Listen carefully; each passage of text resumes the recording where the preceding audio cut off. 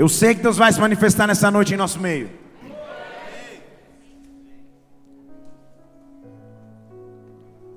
Minha voz está diferente,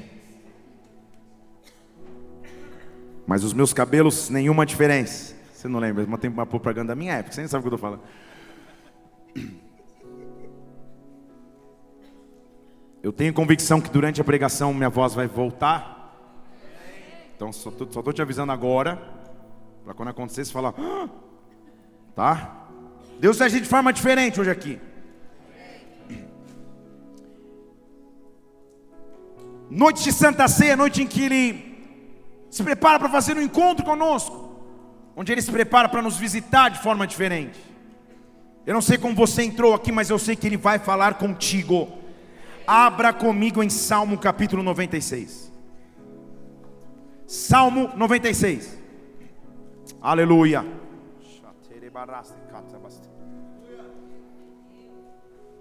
Salmo 96. É um convite da palavra de Deus. Ele está dizendo assim: cantai ao Senhor um cântico novo. Cantai ao Senhor todos os moradores da terra. Cantai ao Senhor e bendizei o seu nome. Anunciai de dia em dia a sua salvação. Anunciai entre as nações a sua glória. Anunciai, deixa eu dizer de novo, anunciai entre as nações a sua glória, entre todos os povos as suas maravilhas. Anunciai entre as nações a sua glória, entre os povos as suas maravilhas. Anunciai entre as nações a sua glória, entre os povos as suas maravilhas. Porque grande é o Senhor, Ele é digno de ser louvado, Ele é mais temível do que todos os deuses. Os deuses dos povos são ídolos, mas o Senhor fez os céus. Glória, majestade estão diante dele, força e formosura no seu santuário. Pai, nós estamos nessa noite aqui dispostos a adorarmos o teu nome. Nós viemos aqui com um só objetivo, que é o de te entronizar, de te adorar, de te exaltar, de dizer que tu és grande, tu és rei, tu és Senhor, tu presides sobre nossas vidas, Pai. Nós viemos aqui anunciar a tua grandeza, nós viemos aqui manifestar a tua glória. Por isso vem neste lugar, nesta hora, dá ordem aos teus anjos ao nosso respeito. Toma a minha vida em tuas mãos, toma esta casa em tuas mãos. Levante suas duas mãos aos céus. Pai, vai além de nosso corpo natural, vá além de nossa alma e emoção, e fale conosco de maneira espiritual. Fale conosco de espírito a espírito nesta hora. Que o teu reino venha aqui, que a tua vontade seja feita aqui na terra como no céu. Como igreja nós te louvamos e aplaudimos o teu nome, que é santo, que é santo, que é santo Deus. Ei, aleluia. Anunciai, anunciai entre as nações. É uma ordenança bíblica, anuncie. Deus está nos chamando para uma estação, para uma temporada onde nós vamos anunciar. 1, 2, 3, entenderam? Então eu vou falar de novo. Deus está nos chamando para uma temporada de anúncios. Anunciar em hebraico do Antigo Testamento, desse salmo, significa literalmente dizer: anote, relate, enumere, narre, reconheça. Reconheça, anote, enumere, em outras palavras, não esqueça. Anuncie entre as nações a sua glória. Anuncie, ou seja, antes de acontecer, avise. Antes de acontecer, relate. Antes de acontecer, manifeste. Antes, pela fé, relate o que Deus já fez. Então eu estou aqui nessa noite para anunciar algo. Eu estou aqui nessa noite para anunciar a você que Deus tem um tempo de derramamento sobre a tua vida, que Deus tem um tempo de derramamento sobre a tua casa, que o Espírito Santo vai se manifestar de forma diferente. Eu estou aqui anunciando a glória de Deus. Em qual área de sua vida você tem que anunciar? Levante uma de suas mãos aqui e anuncia a glória de Deus sobre o teu casamento, anuncia a glória de Deus sobre o teu ministério, anuncia a glória de Deus sobre as tuas finanças, anuncia a glória de Deus sobre a tua carreira. Anuncie entre as nações a glória dele. Dê um brado ao Senhor e adore neste lugar. Oh! Ei! Como é maravilhoso quando você está, vamos dizer, num balcão de uma locadora de veículos.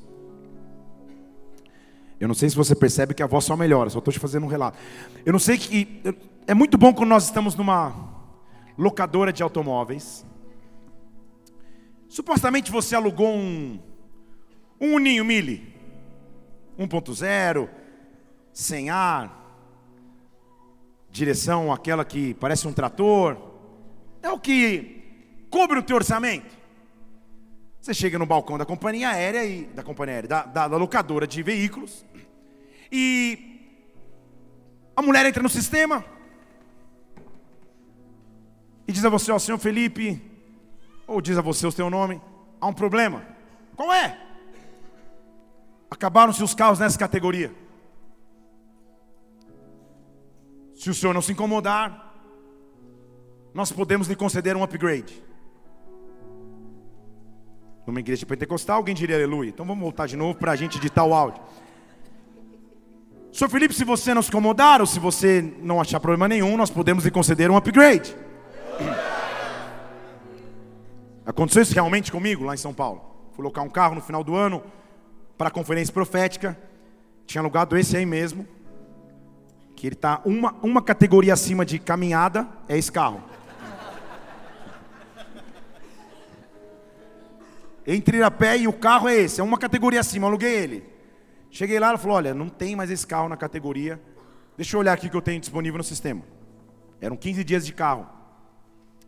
Ela falou: senhor Felipe, se o senhor não se incomodar, nós temos uma Mercedes CLK, Xalabachuras. Eu falei: o quê?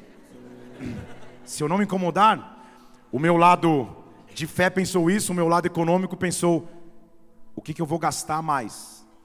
E ela disse: não, nada, é um upgrade. Eu falei: então, já que não há outra opção, me dê as chaves da Mercedes. E aí eu saí andando de Mercedes. Tenho que confessar que no começo não sabia nem onde ficava o freio de mão, porque não tem freio de mão. Aí estou ali dirigindo, estaciono na igreja.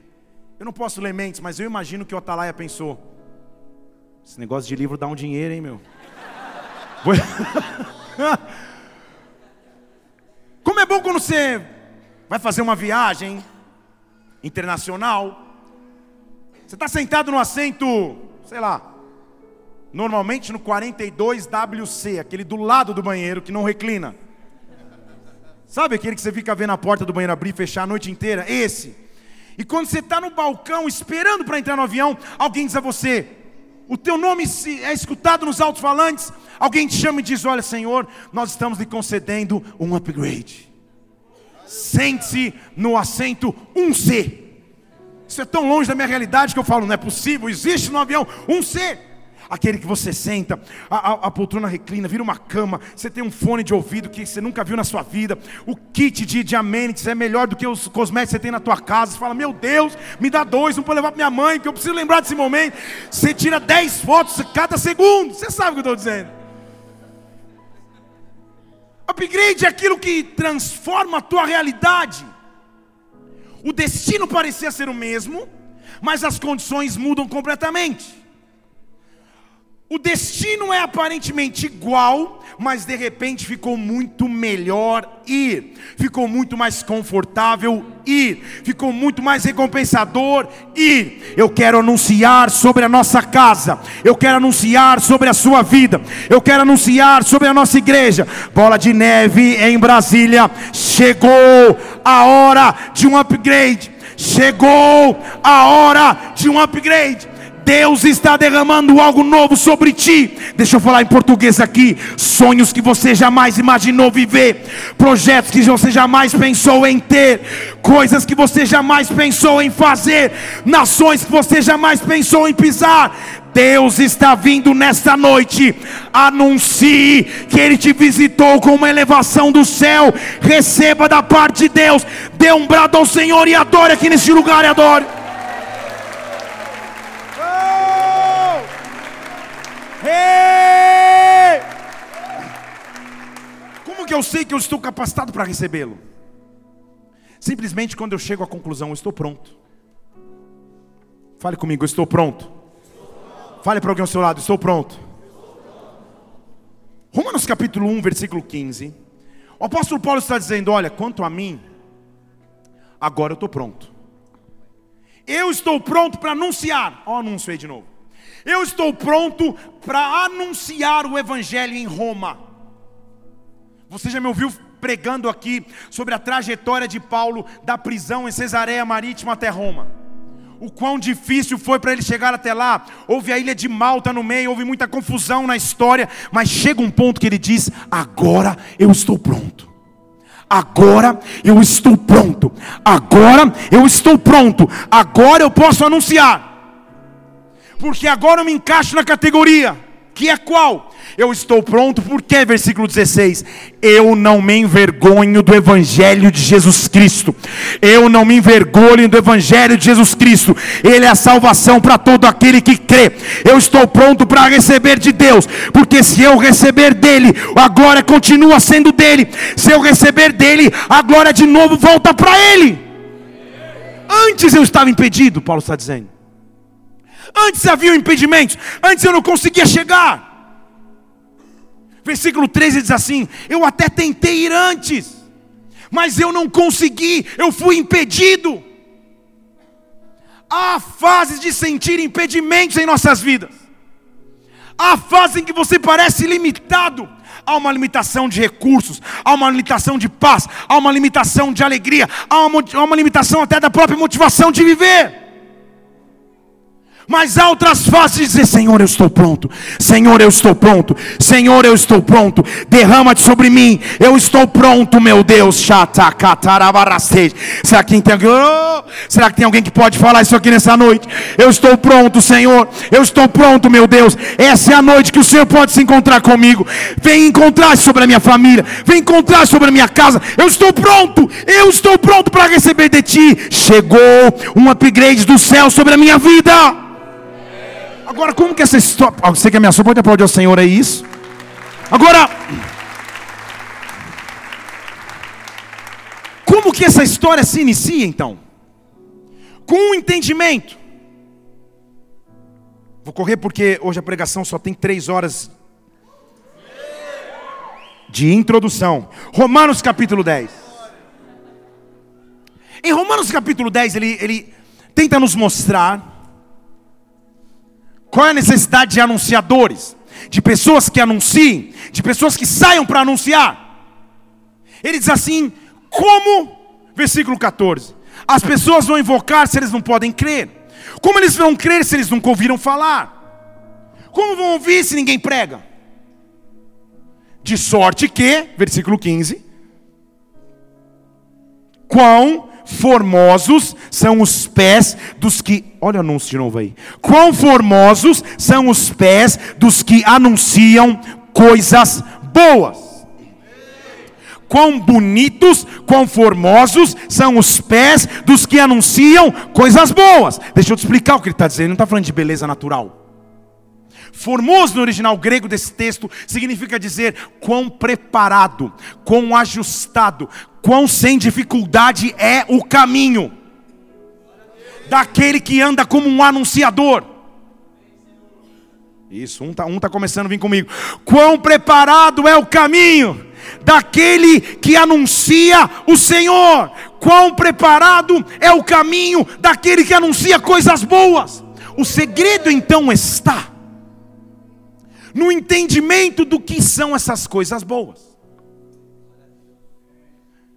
Talvez você está dizendo: poxa, coisa boa é anunciar que sei lá, vamos falar um exemplo hipotético, que o São Paulo vai ser campeão brasileiro, um exemplo. Ó, outra disse amém. Coisa boa é anunciar um aumento salarial. Ei, coisa boa é anunciar uma nova casa. Não é isso que a Bíblia está dizendo. Ele diz: quão preparado é o caminho daquele que anuncia coisas boas.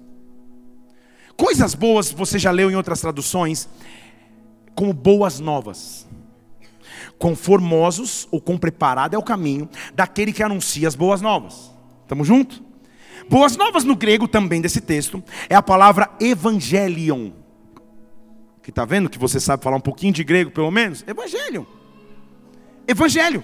Então vamos traduzir: quão formosos são os pés daqueles que anunciam o evangelho. Aí você está dizendo: então tá bom, amanhã eu vou para a praça, já vou logo para a praça dos 3 poderes e vou anunciar o evangelho na praça. Não é só isso que ele está dizendo. Evangelion, vem comigo aqui. Evangelion é o termo que se usava na época para o anúncio de que um novo rei tinha assumido o poder.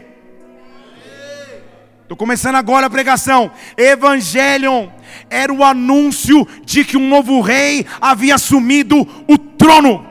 O que eu tenho que entender, e o upgrade dos céus na minha vida, é quando eu tenho capacidade de anunciar: chegou um rei, chegou um rei, chegou um rei, chegou um rei. Deixa eu falar em português claro: chegou quem governa, chegou quem domina, chegou quem dita as regras, chegou quem controla, chegou alguém que tem absoluto e restrito controle sobre todas as coisas.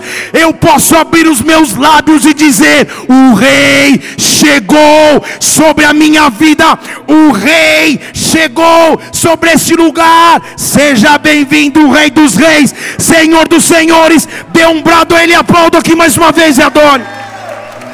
Rei, rei, rei. Por que isso é importante? Há 2 maneiras de nos relacionarmos com Jesus Cristo, e é isso que eu quero te ensinar nessas próximas 3 horas. Então, há 2 maneiras de nos relacionarmos com Ele. A maioria ou grande parte das religiões reconhece Jesus Cristo como um profeta. O judaísmo reconhece a existência de Jesus Cristo como um profeta. O islamismo reconhece Jesus Cristo como um profeta. O budismo reconhece Jesus Cristo como um dos profetas. O hinduísmo reconhece Jesus Cristo como um dos profetas. E óbvio que o cristianismo reconhece Jesus Cristo como profeta. Eu reconheço Ele como profeta. Mas, contudo, entretanto, todavia, porém, estou tentando usar todos os sinônimos que o editor pedia para eu usar. Relacionar-se com Ele somente como um profeta é nível limitado demais. Quem espera de Jesus Cristo somente um profeta, espera dele uma bênção, uma palavra, um milagre, uma provisão, uma resposta. Tudo isso Ele pode dar, tudo isso Ele sempre dá, mas eu preciso ir além. Eu preciso viver um upgrade. Quem só quer de Jesus Cristo a profecia, para de viver as boas novas.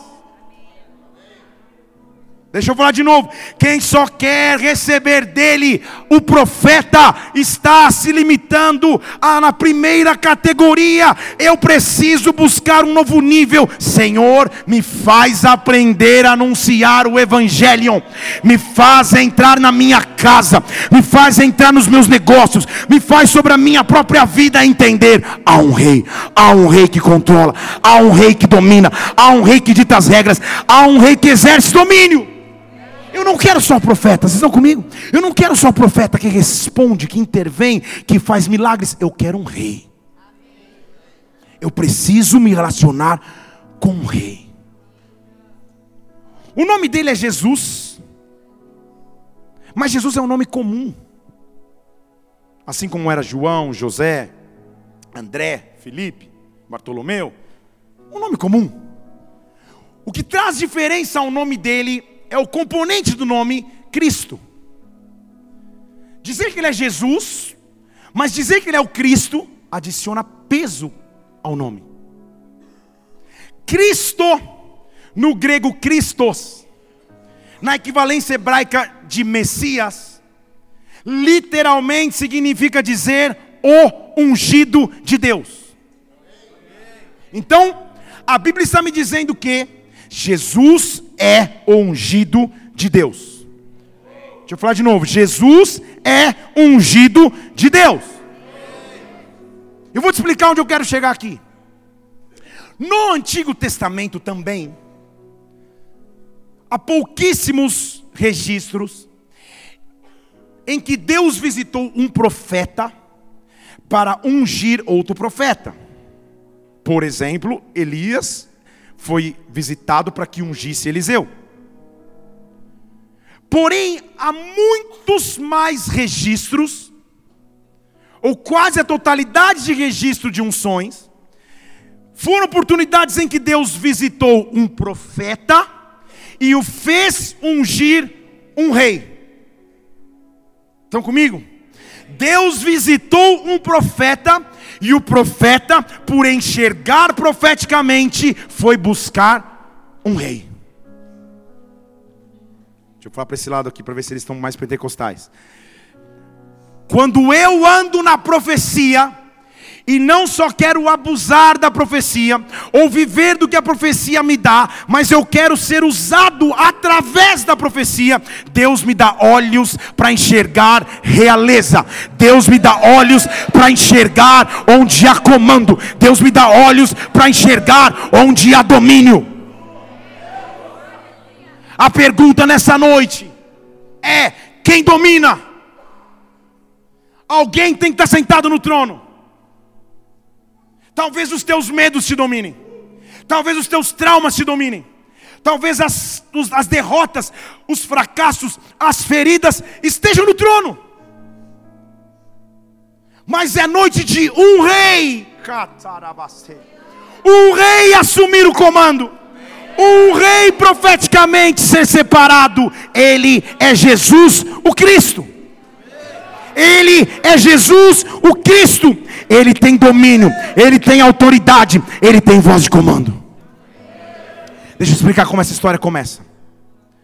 Na cultura judaica, quando um patriarca de uma família, dono de muitas posses e bênçãos, quando ele percebia que era o tempo dele morrer, o que ele fazia era reunir todos os seus filhos e impetrar bênçãos, tanto materiais, mas principalmente espirituais.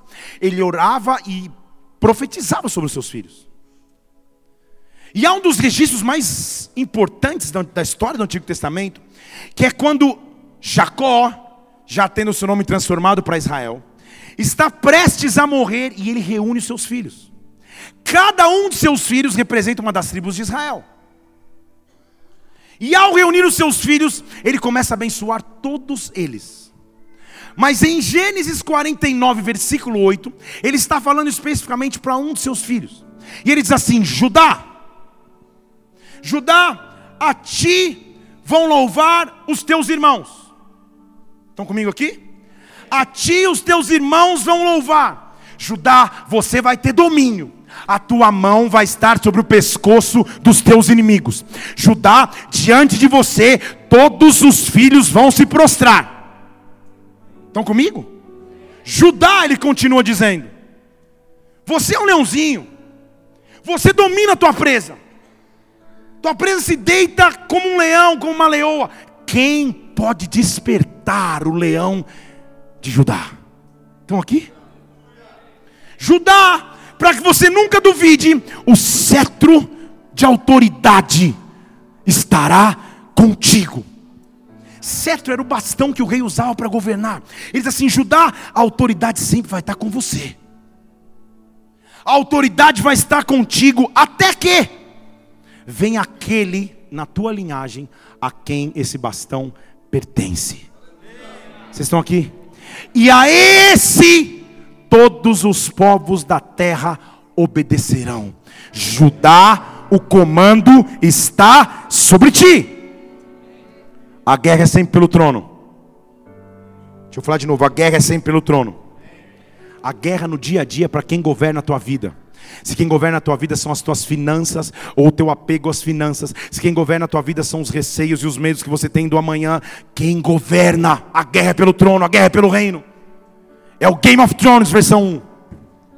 É a guerra pelo trono. É a guerra pelo comando. Judá, você vai ser rei. Só que Satanás sabe disso. E eu não estou pregando sobre isso hoje, mas você conhece a história, senão você vai ler um pouco mais calma. Israel, por si só, decide escolher um rei. Não esperam o tempo de Deus, porque ainda estavam sendo julgados por sacerdotes, porque o rei que viria por Judá tinha que ser preparado. E eles dizem, não, nós queremos um rei igual aos outros. Nós queremos, as nações têm rei, nós queremos rei. Deus fala, olha, cuidado, esse rei vai ser ruim, vai roubar vocês. Não, tudo bem, eu quero. No meu tempo eu quero. Então Deus permite que um rei seja levantado para Israel chamado Saul. Havia um porém, havia um problema. Saul, amada igreja, era da tribo de Benjamim. E o cetro deveria estar sobre a tribo de Judá. Estão comigo? Então quando eu faço escolhas erradas, eu mudo o cetro de comando. Deus permite as escolhas, mas o trono começa a passar perigo. O trono começa a ser ameaçado. Vocês estão aqui? Quando eu começo a andar pelas minhas escolhas, eu estou colocando em risco o reinado. Só que havia uma promessa sobre Judá. Havia uma promessa de comando sobre Judá. E Deus fala, não, vai ficar assim não. 1 Samuel 16:1, ele fala assim, Samuel, e aí? Até quando? Até quando você vai ter paciência? Eu já rejeitei o rei de Benjamim, que é o rei Saul. Faz o seguinte, Samuel, enche o teu chifre, ou o teu vaso de azeite, ou aquele chofar mesmo, e vem. Unge um novo rei. Então a resposta é azeite, tá? Qual que é a base da unção de um rei? Azeite. Qual que é a base da unção de um rei? Azeite. Estou surpreso com o tamanho e conhecimento. Azeite. Um vaso de azeite. Vem. E a Bíblia diz que ele chega na casa de Jessé. Jessé, descendente da tribo de Judá. Ele procura entre os filhos aquele que supostamente deveria ser o próximo rei. Davi não é nem cogitado para estar na sala, não é nem uma possibilidade de ser ungido. Ele é esquecido pelo seu pai.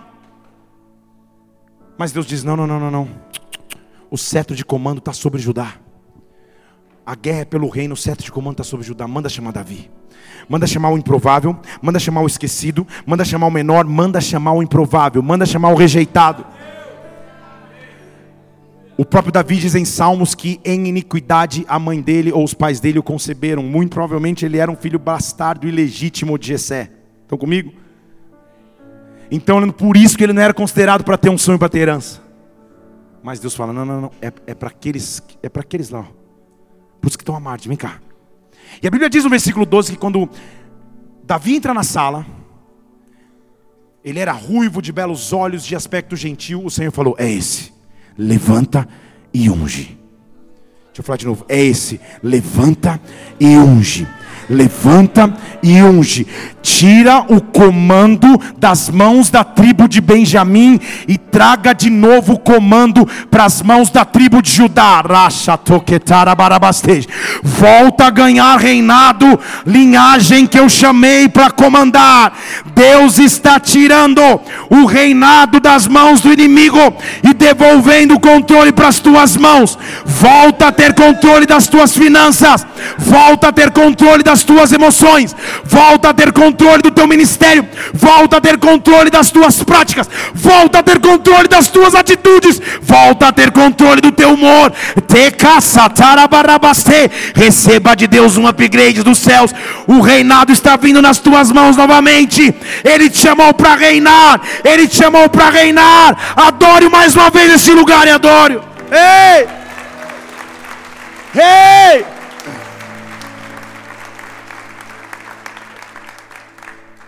A história do reinado de Davi vai continuando, Ezequiel capítulo 37, versículo 24. A Bíblia está dizendo assim, olha, Davi vai reinar sobre todos eles. E eles vão ter um só pastor. Já estou em Ezequiel, a história de Davi ficou lá para trás, 1 Samuel. Estão aqui? Eles vão ter um só pastor, que vai andar nos meus juízos, vai guardar os meus estatutos, eles vão observar os meus estatutos.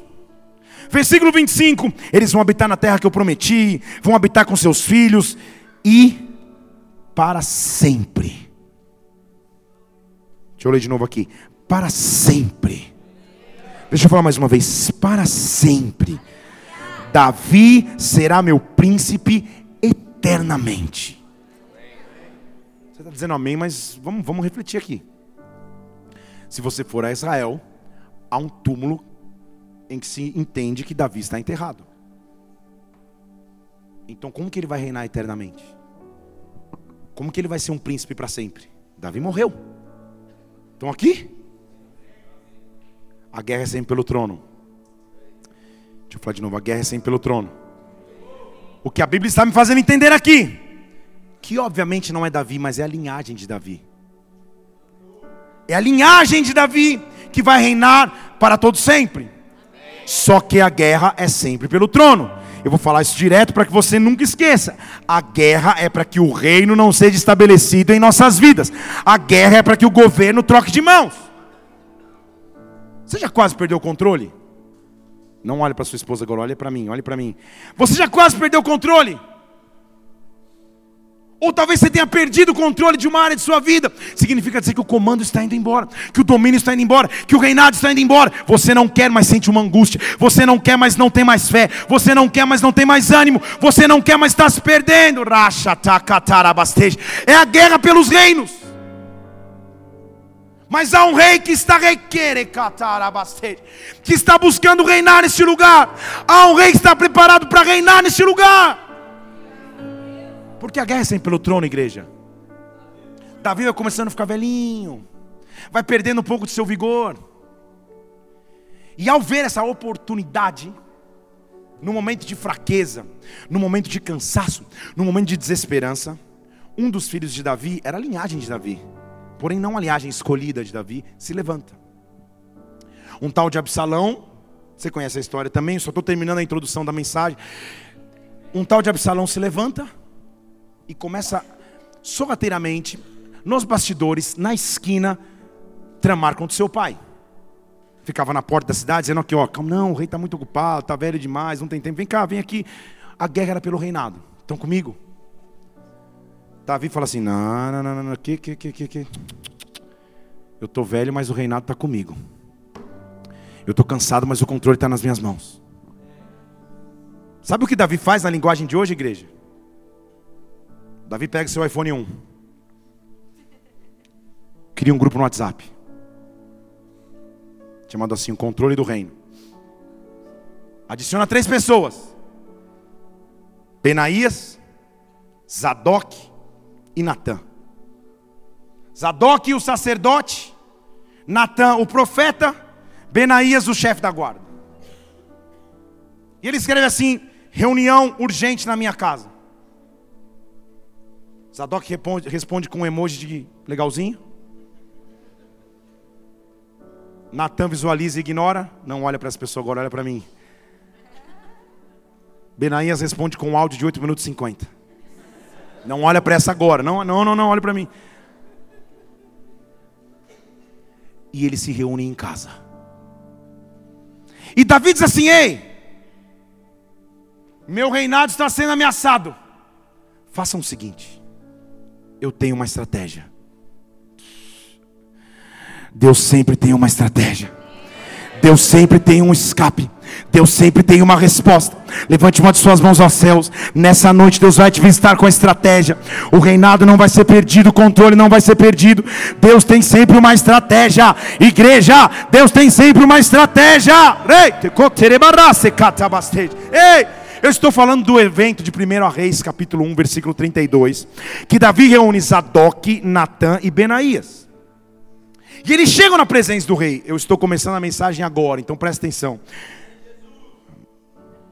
Ele diz: Trio, vem cá, eu não tenho mais força, mas faz o seguinte: reúne vocês um exército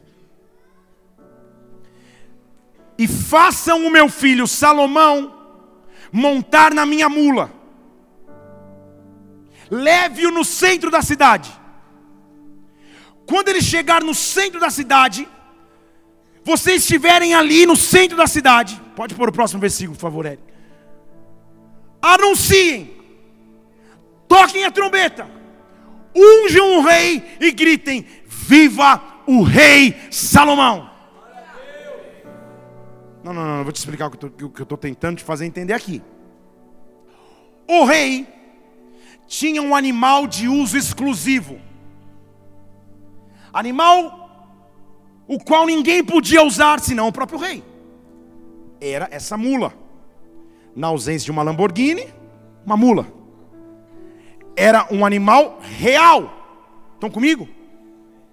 O rei está dizendo: já que não há como eu anunciar em palavras, porque eu não tenho forças para estar lá, eu vou anunciar com atitudes proféticas. Estamos indo no fundo aqui? Eu tenho convicção que quando o povo de Israel vir meu filho Salomão sentado num animal que só eu poderia sentar, eles vão entender o meu recado: ele é o próximo rei. Estão aqui? A resposta é filho de Davi. O que Salomão é? O que Salomão é? O que Salomão é? Zacarias capítulo 9, versículo 9. Se alegra, Sião, exulta, filha de Jerusalém, o teu rei vem. O teu rei vem. O teu rei vem simples, humilde, desprezado, mas ele vem montado num jumento. Ele vem montado no filho de um jumento. Você está comigo aqui? A resposta é filho de Davi. O que Salomão é? Filho de Davi. Há uma técnica de comunicação, principalmente naquela época, que se chama apelar para o consciente ou para a memória coletiva. Se eu disser a vocês: poxa, eu espero que na próxima Copa do Mundo aconteça o que aconteceu em 2002. Se você acompanha esporte, você vai falar: poxa, o Brasil vai ser campeão de novo. Eu espero que não seja como em 2014, no estádio do Mineirão. Você vai fazer o sinal da cruz e falar: Deus nos livre e guarde. Porque todo mundo lembra. Estão comigo ou não? Salomão é o quê? Tá bom. Havia uma lei mosaica em Levítico que ninguém podia se autoproclamar rei de Israel, ou rei dos judeus, porque essa pessoa morreria a pedradas. Essa pessoa seria apedrejada e Jesus Cristo não podia dizer. Quando as pessoas falavam: você é o rei, Jesus, ele falava: você que diz, você que fala. Tipo, não me comprometa. Então Deus fala: eu preciso mostrar para Israel que ele é rei.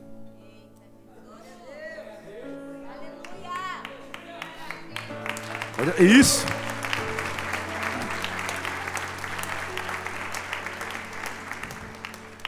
Deixa eu falar para você. Sabe o que Deus faz? Ah, já sei. Vou apelar para o consciente coletivo. Jesus, filho de Davi,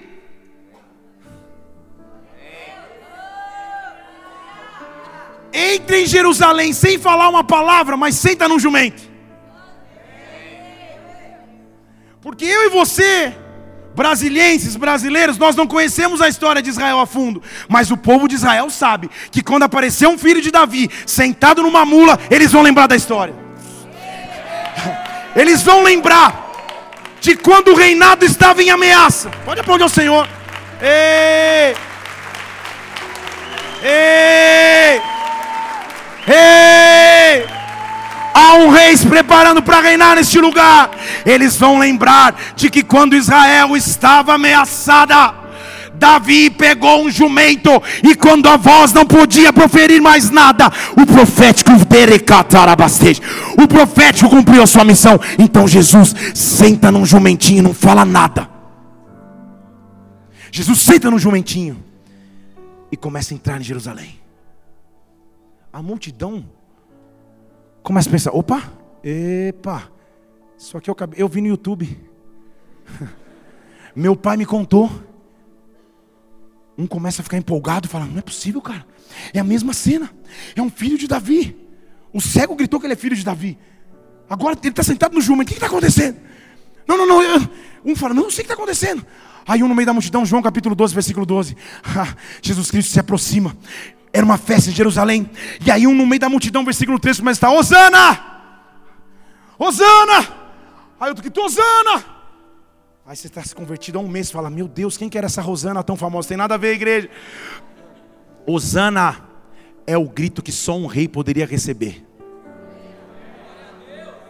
Jesus não abriu a boca, porque Isaías 53 diz, como ovelha quieta, ele foi para o matador, mas em cima do jumentinho, alguém começou a dizer, Hosana, Hosana, bendito é aquele que vem em o nome do Senhor, mas não acabava aí, daqui a pouco começaram a gritar, bendito é o rei de Israel. Eu entendi a mensagem, ele está sentado num jumento, como Salomão. Chegou a hora daquele que exerceria comando sobre Judá.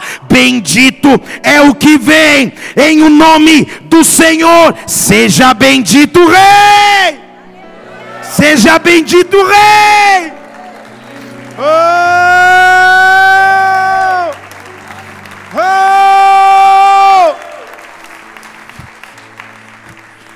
Deixa eu tentar não te ofender, já te ofendendo. Sabe o que eu quero ser? Senhor, só me deixa ser esse jumentinho, Pai. Senta sobre mim, senta sobre mim, para que quando eu entrar na cidade, para que quando eu entrar no trabalho, para que quando eu sentar num avião, as pessoas possam dizer, bendito seja o rei. O rei chegou para governar. O rei chegou para governar. Deus, eu não quero me relacionar contigo só como um profeta. Eu não quero só a bênção das tuas mãos. Eu não quero só os milagres que o Senhor pode fazer. Eu quero reinar contigo. Eu quero reinar contigo. Vem reinar na minha família. Vem reinar no meu casamento. Vem reinar na minha casa. Rei! Oh! Eu não sei se você sente a unção de Deus que já está aqui nesse lugar. Há uma unção de comando de Deus que está dizendo, comanda agora, comanda agora. Eu vou entrar como rei na tua família. Eu vou entrar como rei na tua casa. Bendito o rei, filho de Davi, reina sobre mim. Oh! Só é possível viver esse reinado através de revelação. Mas quando você tem essa revelação, algo você recebe nas tuas mãos.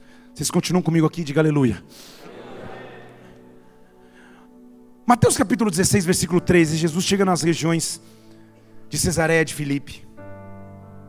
E você lembra comigo que eu já te mencionei que eles não podiam dizer, ou Jesus não podia dizer que era rei. Então Jesus só queria entender, cara, será que vocês que caminham comigo, vocês sabem quem eu sou? Só para a gente saber se a gente está na mesma página aqui. Aí Jesus fala, tudo bem, discípulos, o que o pessoal diz que eu sou? O que o pessoal está dizendo que eu sou? Olha a resposta dos discípulos. Uns estão falando que você é João, outros estão falando que você é João Batista, outros Elias, Jeremias, ou um dos? Quem só se relaciona no nível raso, o enxerga como profeta. Estão aqui? Estão achando que você é profeta. Lindo, maravilhoso. Só que sempre tem um Pedro. Não olhe para ele agora, olhe para mim. Sempre tem um Pedro. Sempre tem alguém que vai além. Pedro assume o controle. Que história de profeta. Não. Deixa eu dizer quem você é. Tu és.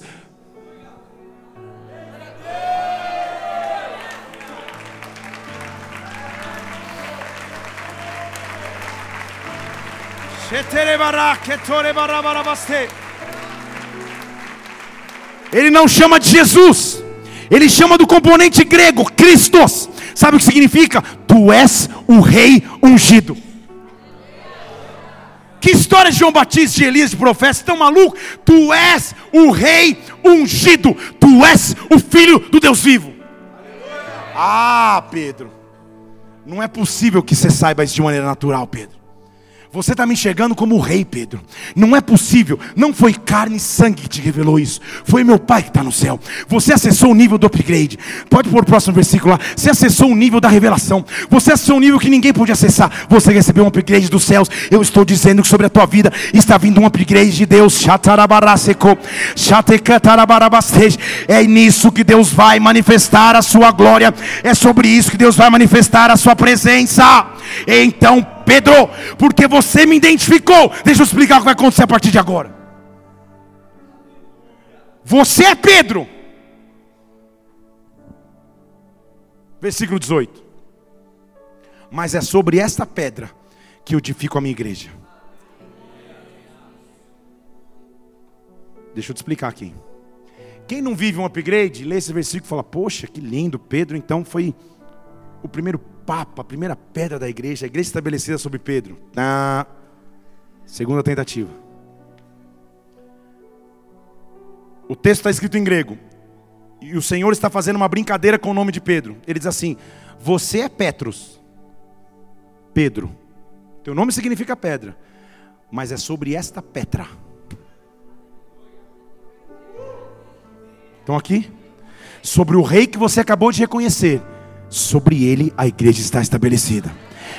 E agora, Pedro, porque você me reconheceu como um rei, se prepare, chegou a hora do upgrade.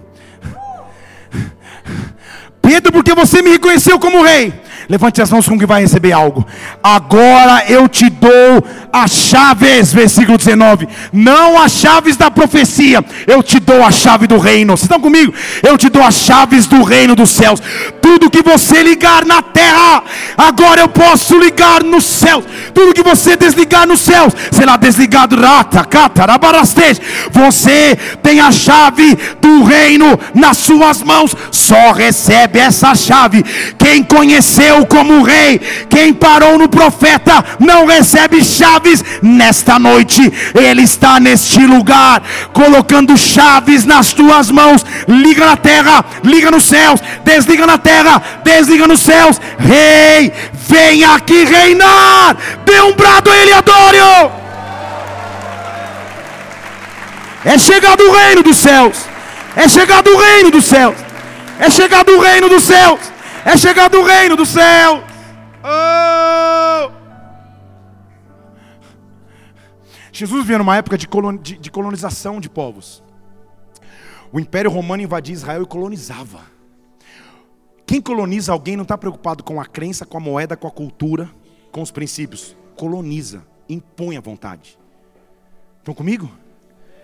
Por isso que ele diz assim: é chegado o reino. Sabe o que ele está dizendo para um povo que conhecia o que era colonização?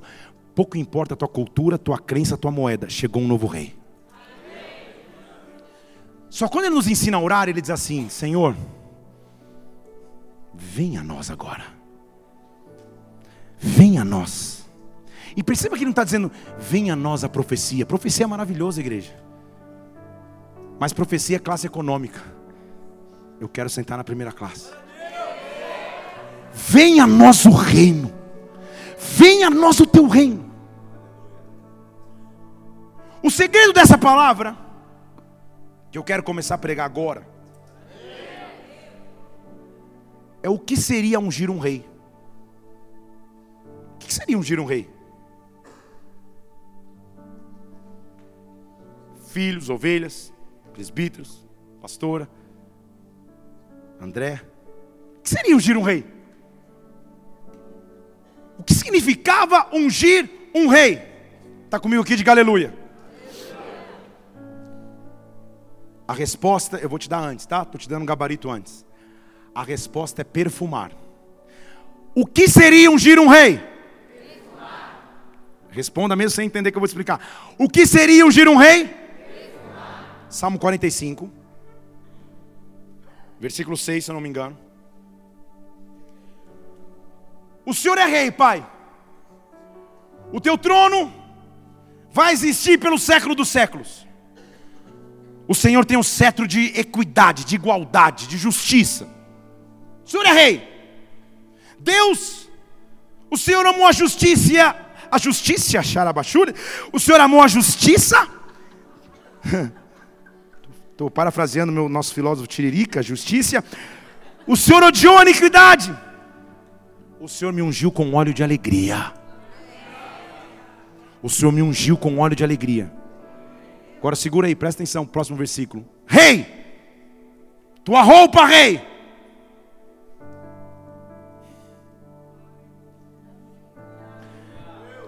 Tua roupa tem um cheiro que nenhuma outra roupa pode ter. Tua roupa, rei, tem um cheiro de mirra, aloés, cássia e dos palácios de marfim. Rei, você tem um cheiro. A resposta é perfumar. O que é ungir um rei? Perfumar. O que é ungir um rei? Perfumar. Só as mulheres. O que é ungir um rei? Perfumar. Só os homens. O que é ungir um rei? Perfumar. Só os que estão em santidade. O que é ungir um rei? Perfumar. Só os que estão em pecado. Não.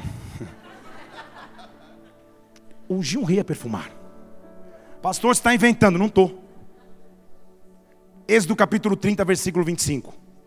Assim você vai fazer o óleo da unção. O óleo da unção vai ser o perfume da arte do perfumista.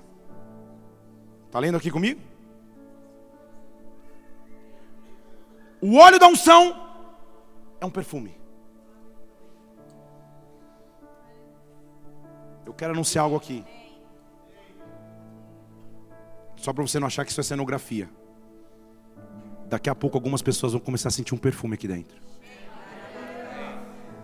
Escuta o que eu estou te dizendo. Eu estou anunciando profeticamente. No antigo Israel,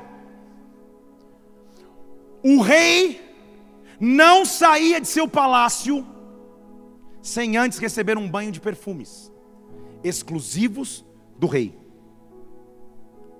Perfume, igreja, não importa qual seja o Chanel 5 ou o Rexona Avanço.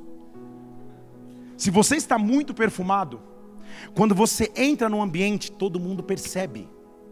Há amigos que usam tanto perfume ou não usam nenhum, que ficam caracterizados pelo seu cheiro. Não é isso? Você fala, poxa, esse é o perfume que fulano de tal usa. Ou um que não usa.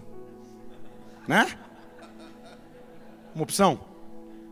Só quem era estagiário no metrô Sé, 6 da tarde em São Paulo, sabe a real importância do desodorante.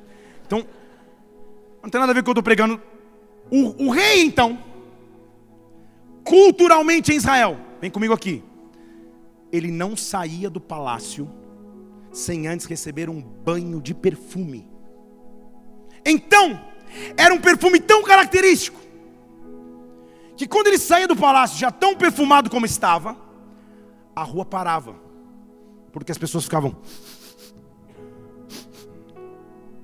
eu não estou vendo, mas o rei está chegando. Estou trabalhando, eu paro.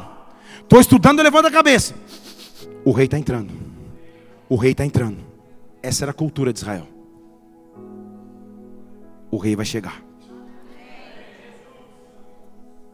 Posso mexer num texto imexível? Que é o que eu amo fazer?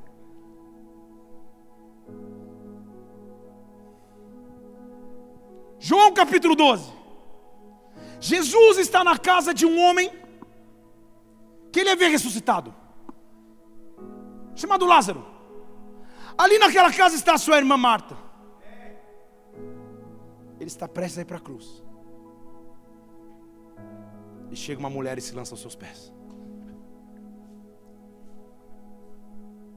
E eu aprendi, já preguei, que ela ofereceu o seu melhor, que ela queria honrar Jesus. Mas não é só isso. Vocês estão aqui?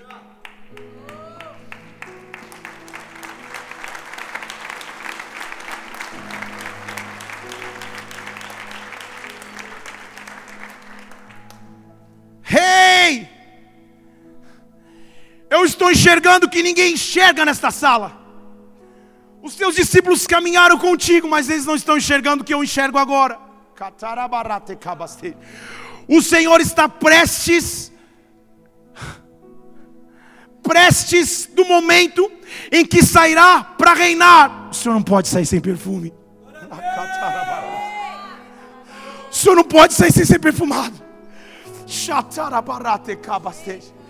Um rei em Israel não sai de seu palácio sem perfume.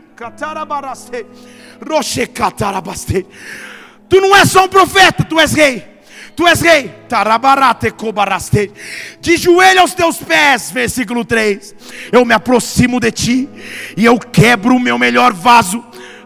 No vaso não tem água, no vaso não tem suco, no vaso não tem vinho, no vaso tem um perfume.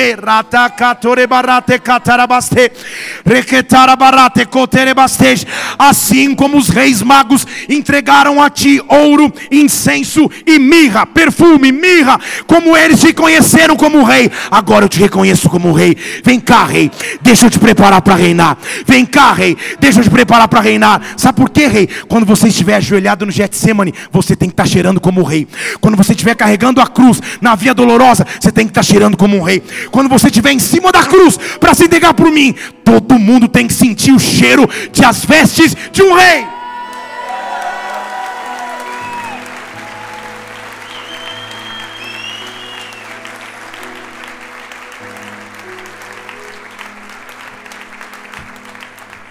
Deixa eu começar a te explicar agora aqui. Por que essa mulher enxergou o que ninguém enxergou? Por que essa mulher viu aquilo que ninguém via? Sabe o que eu estava dizendo? Jesus, que ninguém sabe que eu tenho história contigo. O rei está aqui, desculpa que eu perdi o controle. Que o controle é dele. Deus, essa não é a primeira vez que eu estou aos teus pés. Está todo mundo só lendo o capítulo 12 de João, Deus. Mas eles esqueceram que o primeiro encontro que eu tive aos teus pés, como Maria, só foi um capítulo antes. No pior dia da minha vida, quando meu irmão tinha morrido, eu me joguei aos teus pés. E eu disse: Senhor, se o Senhor tivesse chegado antes, isso não tinha acontecido. Vocês estão aqui comigo? E foi aos teus pés que eu escutei o teu comando de um rei. Foi aos teus pés que eu escutei o Senhor dizendo: eu sou a ressurreição e a vida. Se você crer em mim, ainda que esteja morto, viverá. Ela estava numa festa, mas deixa eu te dizer algo aqui. O melhor perfume não é extraído na hora da festa. O melhor perfume é extraído na hora das dificuldades. As tuas feridas, as tuas dores, o teu ajoelhar aos pés de um rei, quando você não tem mais opção, mais saída e mais escolha. Este é o momento em que o melhor perfume está sendo formado. Deus está formando perfume aqui neste lugar. Deus está formando perfume aqui nesta casa. Há um perfume vindo dos céus. Chegou um upgrade de Deus na tua vida.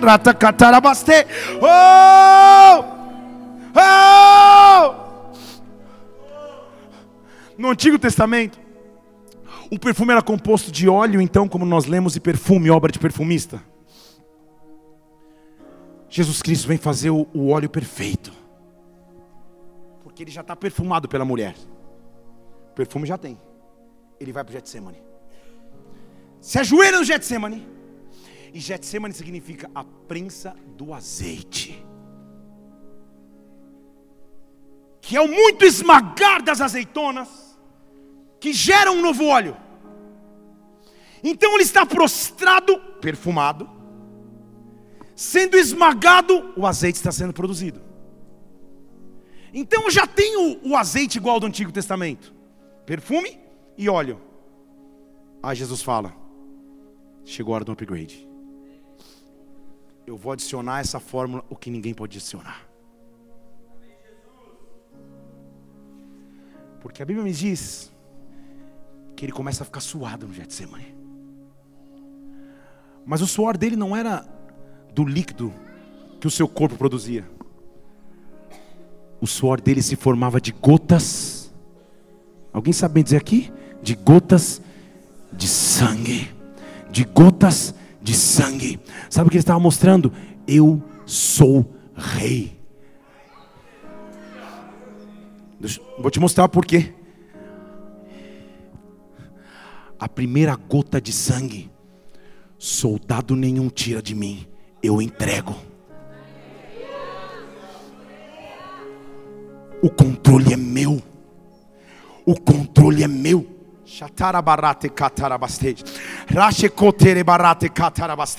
Oh! Por que que ele fez isso? Por que que ele se tornou o óleo perfeito? Por que que ele se tornou o rei perfeito? Porque eu preciso conhecê-lo como rei. Vem reinar sobre nós. Oh! O rei está aqui, igreja. O rei está aqui. Em qual área ele tem que reinar? Recebe de Deus um upgrade agora. Senhor, eu não quero só a profecia, a bênção, o milagre e a provisão. Eu quero o teu senhorio, eu quero o teu reinado. Eu quero o teu reinado, rei dos reis. Eu quero o teu reinado, rei dos reis. Eu quero o teu reinado, rei dos reis. Chatarabastej, recatarabastej. Eu quero te perfumar. Sai comigo, Deus. Ratecoterebarabastej.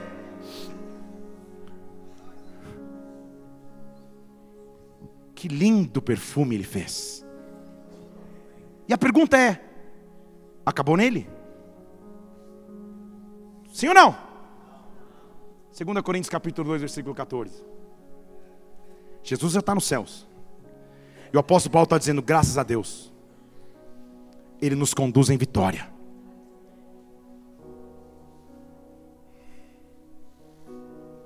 E agora, por meio de nós, Ele espalha por todo lugar.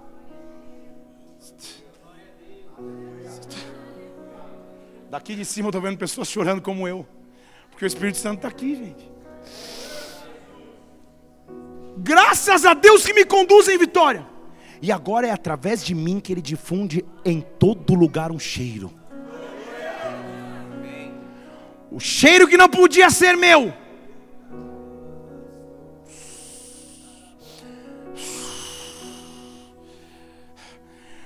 O cheiro que eu não poderia carregar. O cheiro que só um rei carregaria. Agora está por meio de mim. E em todo lugar há um cheiro do seu conhecimento. Aí está dizendo: eu não entendi. Paulo diz: vou explicar. Eu não entendi, eu vou explicar. Eu não entendi, eu vou explicar. É só ler o próximo versículo. Porque agora está em nós.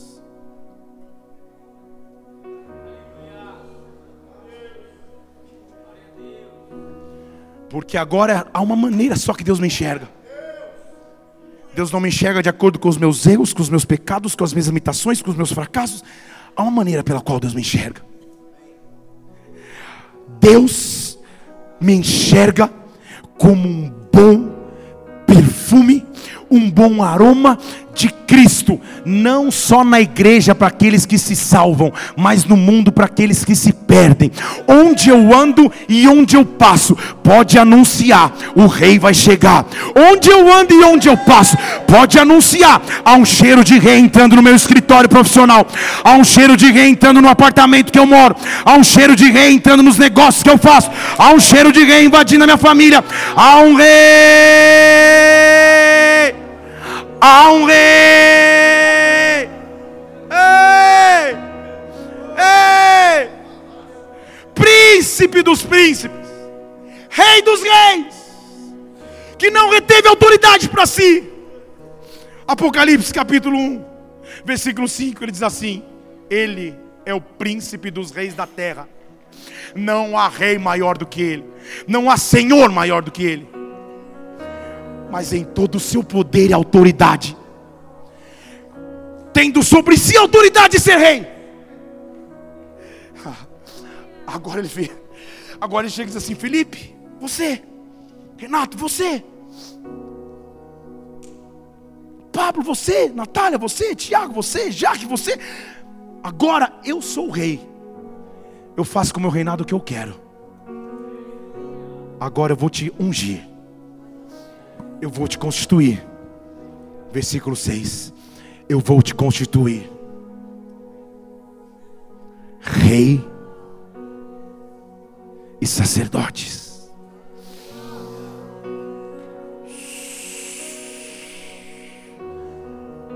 Você entendeu comigo o que é o upgrade? Upgrade não é querer só ter o profeta. Upgrade é acordar amanhã dizendo: eu sou um rei e sacerdote.